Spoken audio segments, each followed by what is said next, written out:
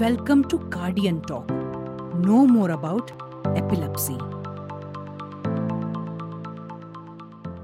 नमस्कार, मैं डॉक्टर संतोष त्रिपाठी बोल रहा हूँ। मैं एक न्यूरोलॉजिस्ट हूँ और साथ में एपिलेप्सी के पेशेंट्स को ट्रीट भी करता हूँ।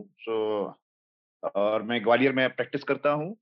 आज हम बात करेंगे कि टॉपिक जो है कि एपिलेप्सी और एपिलेप्सी में इमरजेंसी सिचुएशंस क्या हो सकती हैं, उनको हम कैसे पहचानें, कैसे ट्रीट करें और किन चीज़ों का ख़्याल रखें और इलाज ना होने पे क्या खतरे हो सकते हैं और इनसे कैसे हम बचाव करें। जैसा हम जानते हैं एपिलेप्सी मिर्गी एक प्रकार की बीमारी है जिसमें पेशेंट्स को फिट्स आते हैं, हाथ-पाँव कट जाते हैं, आँखें चढ़ जाती हैं, पेशेंट बेहोश हो जाता है और मुँह में से झाग आता है, कई बार उसका यूरिन और स्टूल छूट जाता है कपड़ों में और पेशेंट 5-10 मिनट के लिए बेहोश हो सकता है। इस एपिसोड को हम सीज़र कहते हैं या फिट कहते हैं। तो ये थोड़ी देर में स्वतः ठीक हो जाता है 5-10 मिनट में। लेकिन कई बार ऐसी सिचुएशन आती है कि जहाँ पे लगातार पेशेंट्स को कई सारे दौरे आ सकते हैं, एक के बाद एक के बाद एक। ऐसी सिचुएशन को हम स्टेटस एपिलेप्टिकस कहते हैं।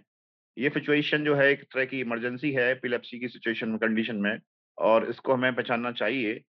और जब भी कोई पेशेंट इस तरह में एपिलेप्टिक फिट्स में होता है, नॉर्मली पेशेंट्स को 5-10 मिनट में होश आ जाता है, बट अगर पेशेंट्स को लगातार फिट्स आ रहे हैं या पेशेंट 10-15 मिनट बाद भी होश में नहीं आ रहा है या उसको लगातार कंटिन्यूएशन में एक के बाद एक फिट आ रहे हैं, तो उसको मेडिकल अटेंशन या मेडिकल ट्रीटमेंट तत्काल देना होता है। क्योंकि ये एक तरह की इमरजेंसी है, अगर इसमें हम डिले करते हैं या पहचानने में डिले करते हैं या ट्रीटमेंट में डिले करते हैं, तो मरीज की जान को खतरा हो सकता है। क्योंकि ऐसी सिचुएशन में मरीज के ब्रेन में जाने वाली ऑक्सीजन की सप्लाई कम होती है, उसको रेस्पिरेशन में प्रॉब्लम आ सकती है, उसका ब्रेन डैमेज हो सकता है और दूसरी प्रॉब्लम्स कॉम्प्लिकेशंस हो सकते हैं। तो इसको हम स्टेटस एपिलेप्टिकस कहते हैं, जब एक से ज़्यादा दौरे लगातार आ सकते हैं और पेशेंट 30 मिनट से ज़्यादा बेहोश रहता है, तो उसको हम स्टेटस एपिलेप्टिकस कहते हैं।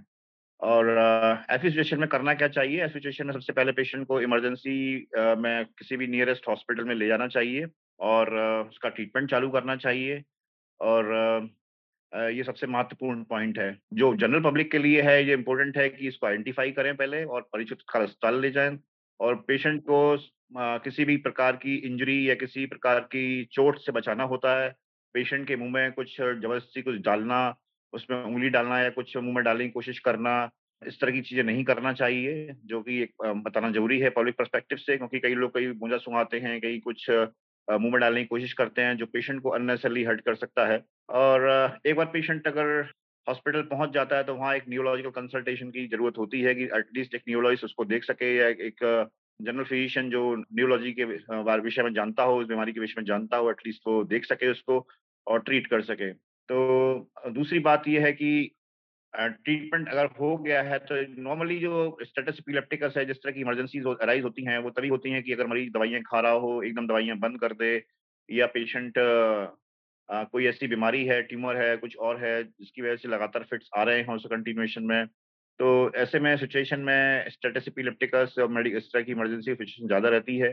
तो इम्पोर्टेंट ये है कि इसको जल्दी से जल्दी आइडेंटिफ़ाई करें, इसको हॉस्पिटल में ट्रीट करें, इसको नज़रअंदाज ना करें और पेशेंट को किसी प्रकार की फर्दर इंजरी या किसी भी ट्रॉमा या ब्रेन डैमेज से बचाना होता है।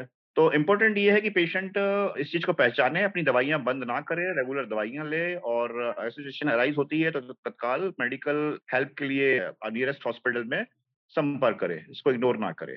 Thank you.